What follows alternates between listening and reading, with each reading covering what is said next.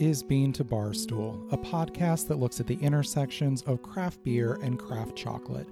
My name is David Nilsson. I'm a professional beer writer and an advanced cicerone, and the creator and host of this show. The music for this episode is by my dear friend, indie folk musician Anna P.S. You can find out more about Anna's music in the show notes or at her website, annapsmusic.com. You can find links and information about our guests in the show notes as well. I hope you enjoy this episode of Bean to Barstool.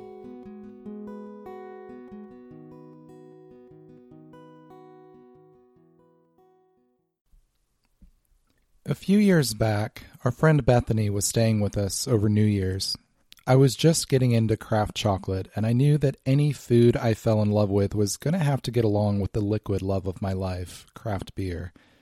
So I lit candles at the kitchen table, put on some good music, pulled out some excellent bottles to go with a stack of chocolate I'd purchased for the occasion, and the three of us settled into a slow midwinter beer and chocolate pairing as the snow fell on our small town just outside our windows. I can't remember all the beers and chocolates we opened. I know there was a 2011 Bone Creek Mariage Parfait and a St. Bernardus wit beer. There was a Dolphine 38% milk chocolate and an Indulgence Mayan Spice bar, but there was a lot more. We took notes, laughed, and savored our favorites. After a couple hours, lightly buzzed on alcohol and just as tipsy on flavor and friendship, we bundled up and set out into the snow. We walked around town, made snow angels under the streetlights, threw snowballs, and came home with rosy cheeks and warm hearts. It was an evening we still talk about, especially now when we have to miss our friends from afar in the midst of a pandemic, and those memories begin with pairing beer and chocolate.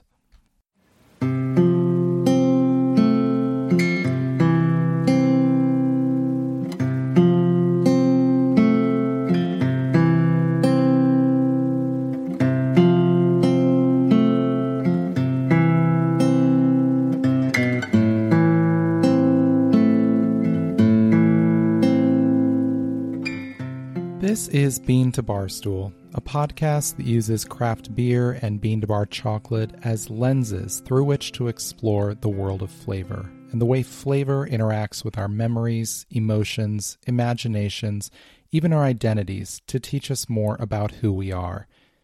In this episode, we'll talk about pairing beer and chocolate. We'll look at why these flavors work so well together, special considerations for making a pairing work, and some of my own favorite combinations. I won't be making broad recommendations for styles of beer and chocolate to try together in this episode, as much as discussing the process for pairing and the spirit behind it, and helping you see why this is such a fun trail to follow. My name is David Nilsson. I'm a professional beer writer and educator and a certified cicerone. I hope you enjoy this episode of Bean to Barstool.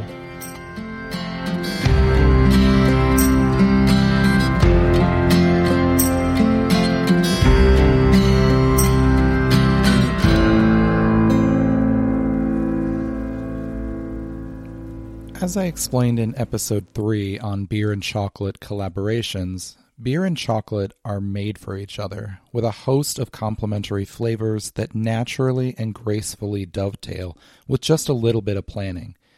I had the chance to write about pairing these two indulgences for Cacao magazine last year, and when I get to some of the pairing examples later on, you might recognize a few turns of phrase from that story. I've been a full-time beer writer and educator for almost 4 years now, and I'm an enthusiastic advocate and evangelist for beer to be taken seriously. Beer has often been seen as a lower-class beverage, the thing you drink when you don't care what you drink, rather than as a beverage with thousands of years of history, centuries of tradition, and a staggering variety and complexity. Even within modern craft beer, there is often an ironic and self-aware resistance toward an immersive and holistic savoring of this drink. Besides standing on its own as a delicious and varied drink deserving of attentive tasting, one of beer's best areas to shine and prove its worth is at the table. Chocolate, though, is a tricky dance partner. Its physical characteristics lead to it taking its time to reveal its secrets. You can plow through a meal of German Sauerbraten with a hearty, malty Doppelbock and hardly give the pairing a second thought, though your senses will enjoy the combination.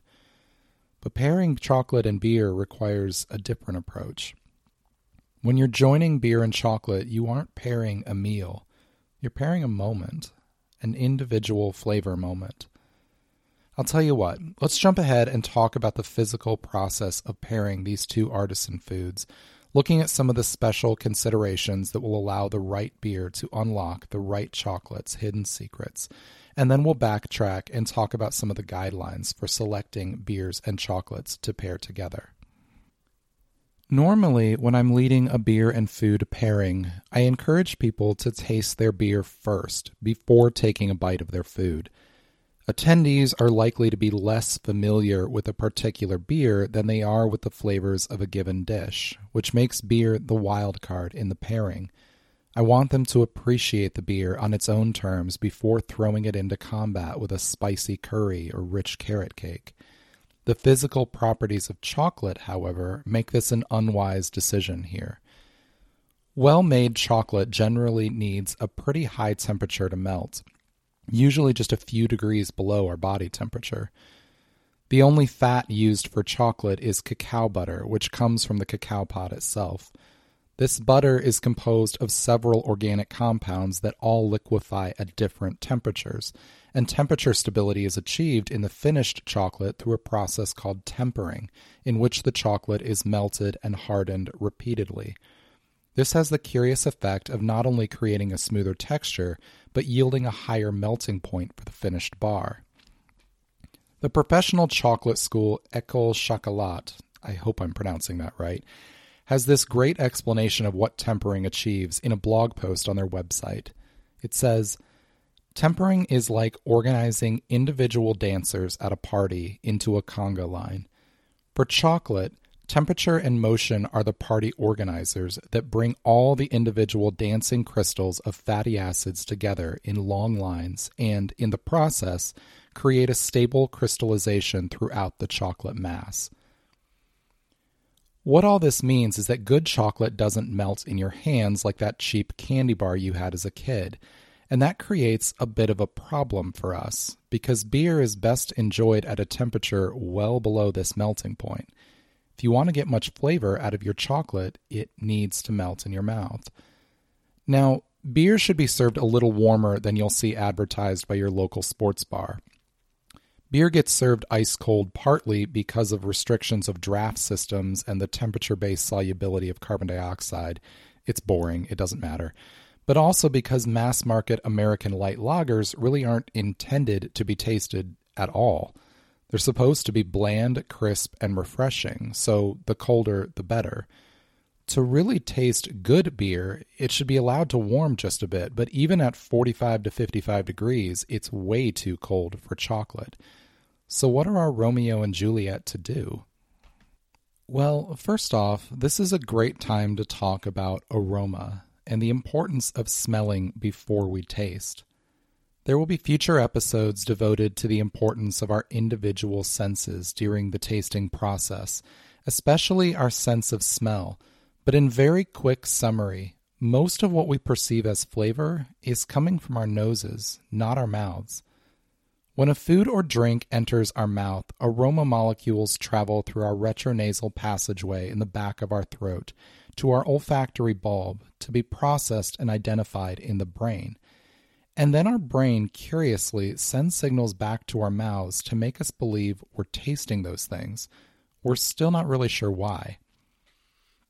In reality, we only perceive 5 basic tastes on our taste buds: sweet, salty, sour, bitter, and savory or umami.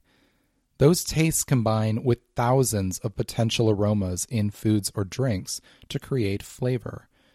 When it comes to sensory appreciation, our noses are where it's at, and by engaging them from the very beginning, we not only help our brains begin to color a picture of flavor, but we also add one more avenue through which to experience pleasure with our food and drink.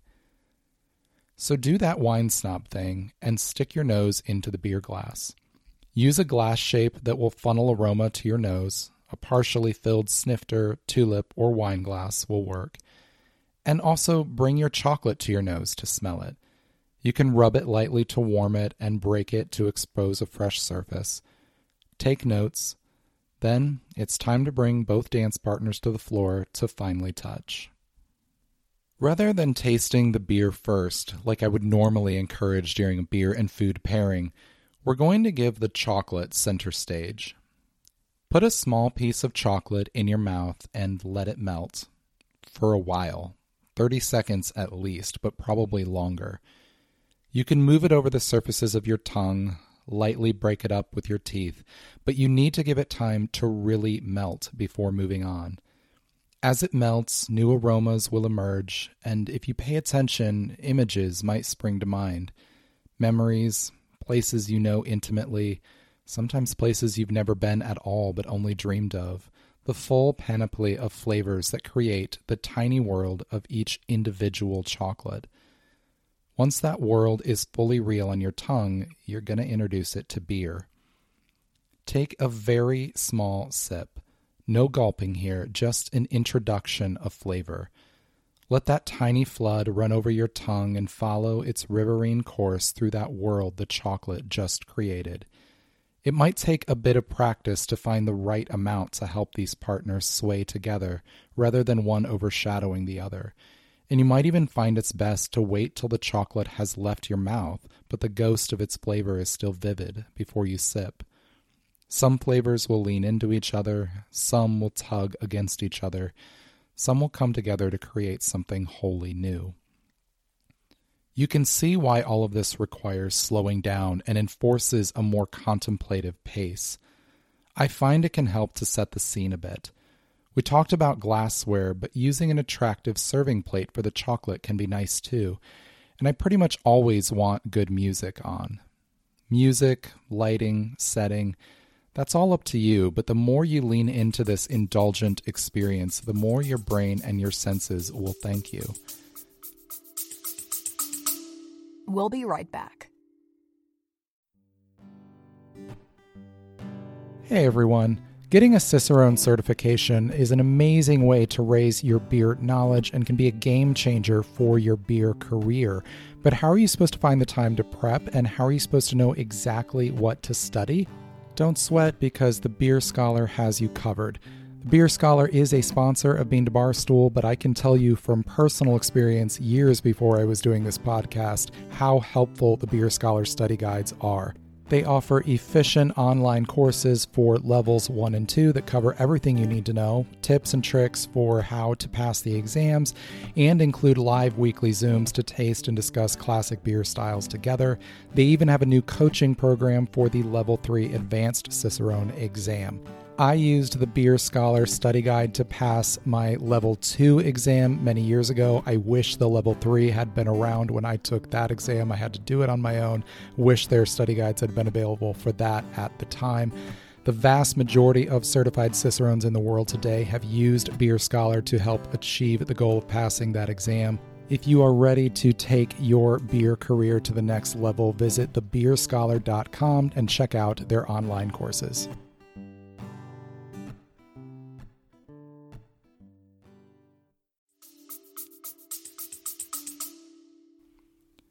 So, with that process in mind, let's talk about choosing beer and chocolate to pair. There are well over 100 recognized beer styles, with variations within those, hybrids between them, and an astonishing number of beers that throw the style book out the window and do something completely unique. In chocolate, you have several fundamental types of chocolate, dozens of growing regions, countless individual farms with their own terroir, and more creative flavor additions than I can possibly keep up with. The possible combinations are limitless. When you're looking at any food and drink pairing, the first thing we usually consider is intensity. We want the food and drink to be roughly equal in intensity so one doesn't overpower the other. Each food and drink will have multiple factors determining its intensity, and one of the most important tasks in planning a pairing normally is recognizing and matching these factors. What's really fun about pairing beer and chocolate, though, is that the small tastes you'll be taking and the slow process you'll be using, described earlier, pretty much eliminates the need to worry about this and just lets you focus on flavor interactions.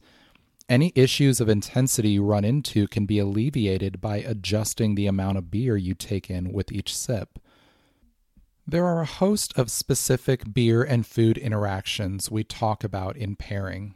Words like cutting, complementing, contrasting, accentuating, canceling, clashing, and softening. They all have different meanings, and if you want to, you can chase your own tail around the room worrying about them all when planning a pairing. They vary in importance and impact, and they're the basic tools professionals use when constructing a meal pairing. With beer and chocolate specifically, though, you can push most of them aside and just focus on playing with flavors. That's the fun part anyway. One of those interactions does bear mention here. The most common beginner's mistake with beer pairing is getting too matchy-matchy. A lot of people will assume a beer and a food that share an ingredient or flavor will be awesome together, so they'll pair a blueberry donut with a blueberry wheat beer. In reality, though, those flavors end up occupying the same space, and the overall impression of that flavor gets flattened and washed out. Let's think about it visually. Imagine there's a bright pink statue in the room where you're sitting of, let's say David Bowie, and you have a pair of sunglasses with bright pink lenses. The instinct might be to think that when you put those sunglasses on, the statue will appear even more pink than before. In reality, though, the pink lenses will wash the color of the statue right out, and it will appear dull and colorless. That's what can happen when a food and a drink share a major flavor or ingredient. Because of the more sequential process we take with beer and chocolate, though, there's not as much of a risk of that. So it can be fun to try chocolate and beer with shared flavors side by side to see two different interpretations of a flavor or an ingredient. You'll have to experiment to see if you get bright or bland results. Because you're taking small samples, the consequences of failure with pairing beer and chocolate are low. If something doesn't work, make a note and move on. Having multiple chocolates and beers on hand can allow for a more free-form experimentation, because sometimes these discoveries happen by accident as much as by careful planning. So let's talk about specific beer styles and chocolate varieties. When you find a broad, summary beer pairing article on a website, they tend to cast extremely wide nets. So a single beer style will be assigned to an entire food type, like barbecue or Mexican. They're playing averages here, picking a beer that will work the highest percentage of the time with the varied dishes within that group. If these articles mention chocolate at all, I can guarantee they'll recommend a porter or stout. And there's a good reason for that. So, beers are brewed with malt, which is barley that has been stimulated to germinate, and the germination process activates enzymes that will later convert the grain's starch into fermentable sugar.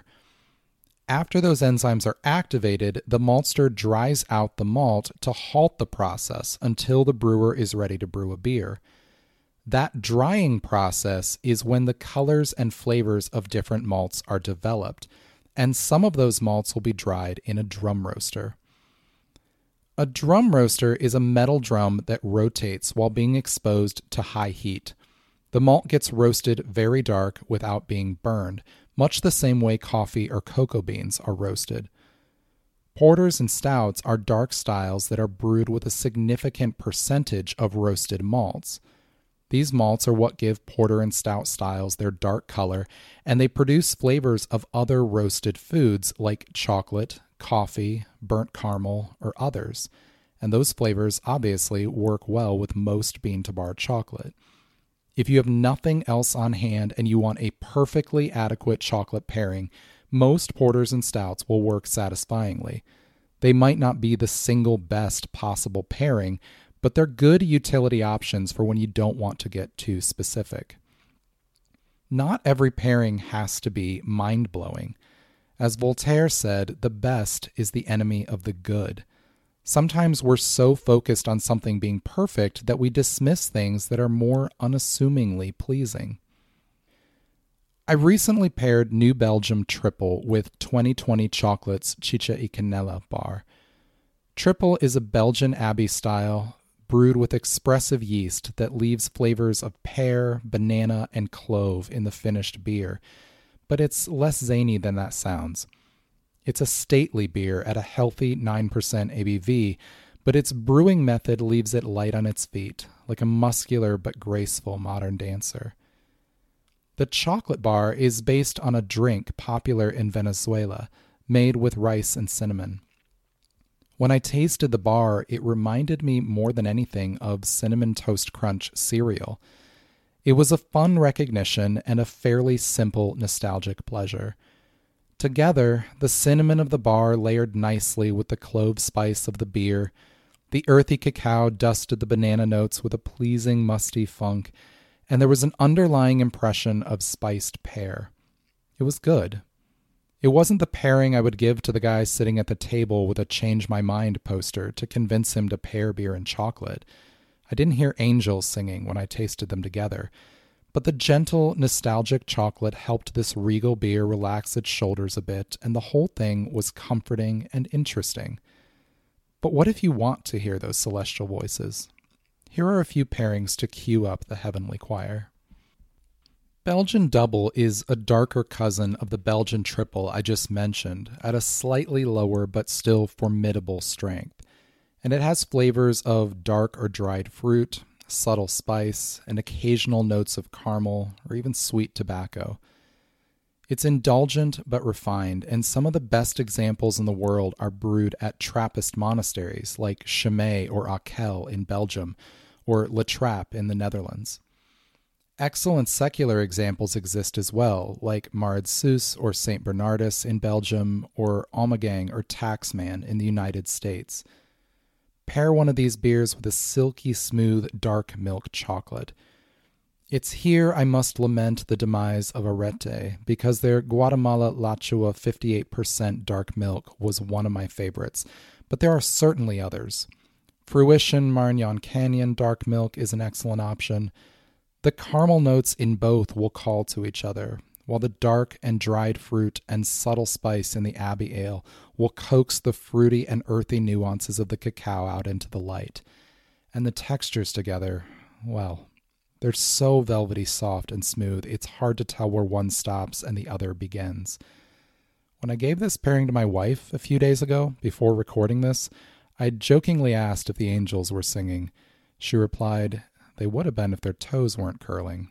Ahem. So, Seventh Son Brewing Kahwa is a smooth-bodied imperial stout from Columbus, Ohio, brewed with mission coffee beans, cardamom, cloves, cinnamon, and ginger. The spice profile is robust but not hot or overwhelming, and evokes the flavors of Turkish or other Middle Eastern coffee drinks.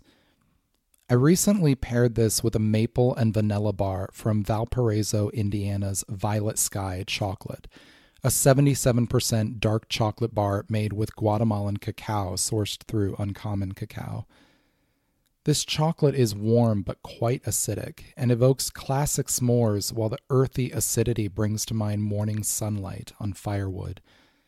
The pairing with this spiced coffee stout was indulgent, complex, and delightful.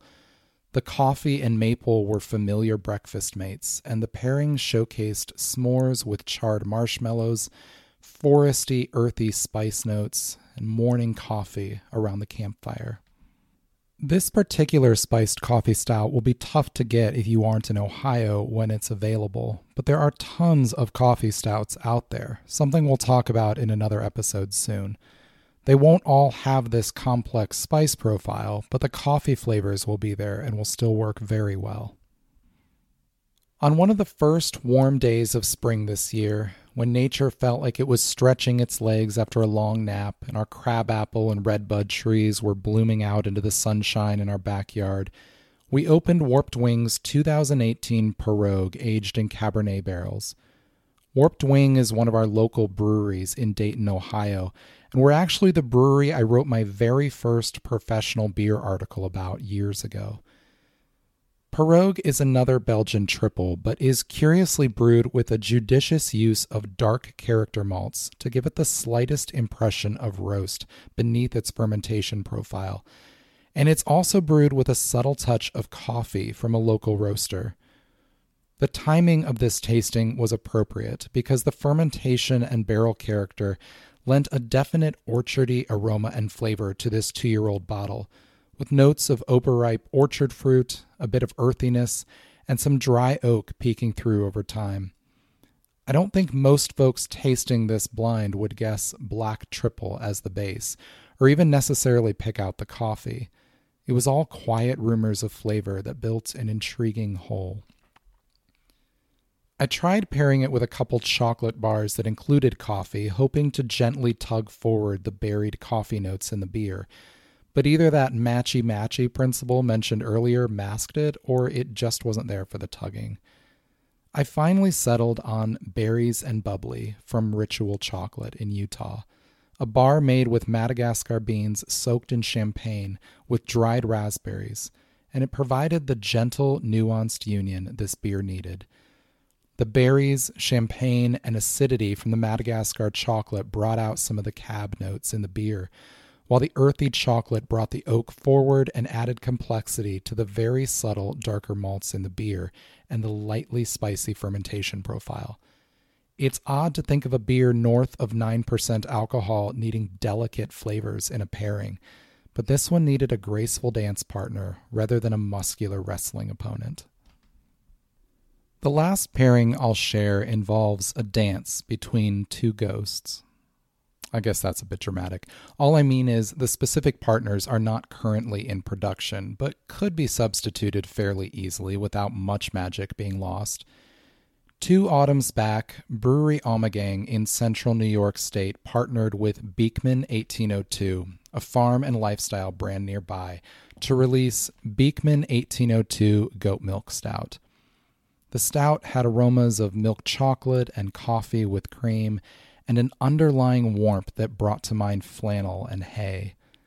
There was a gentle sweetness and a whisper of warm, comforting funk. I paired the bar at the height of autumn with The Salty Cow from Patrick, a 58% dark milk bar with crunchy sea salt.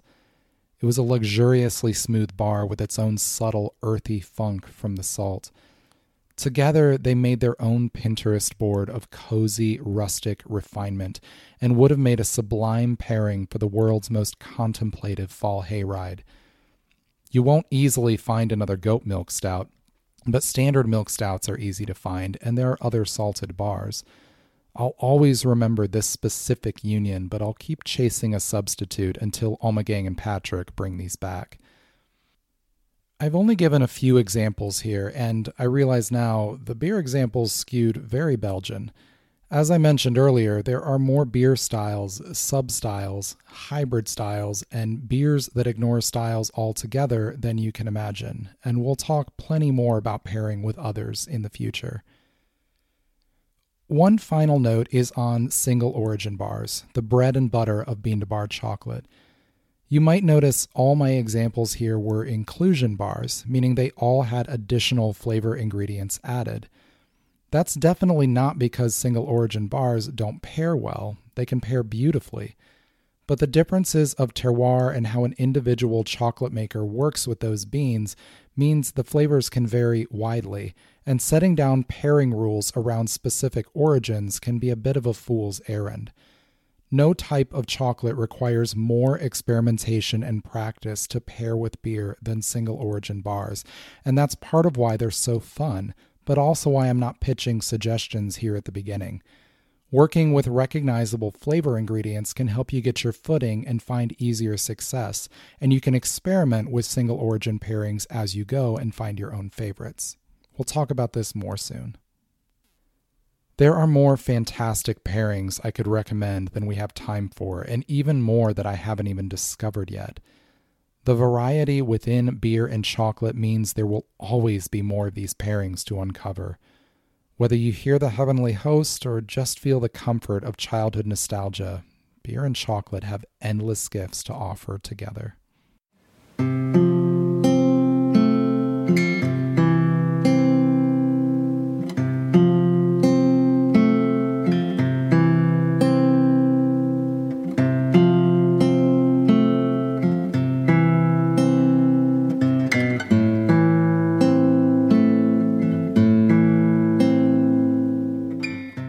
Yourself some bean to bar chocolate and some craft beer, or dig into your stash of both, put on some good music, and start playing with these flavors.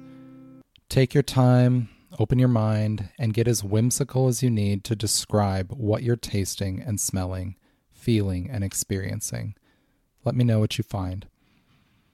In the next episode, we'll talk about how one ingredient, or more accurately, one flavor influence, is used to create unexpected but fascinating flavors in both beer and chocolate. The music for this episode was performed by my friend Anna P.S. You can find out more about her in the show notes or at her website, annapsmusic.com. I hope you enjoyed this episode of Bean to Barstool.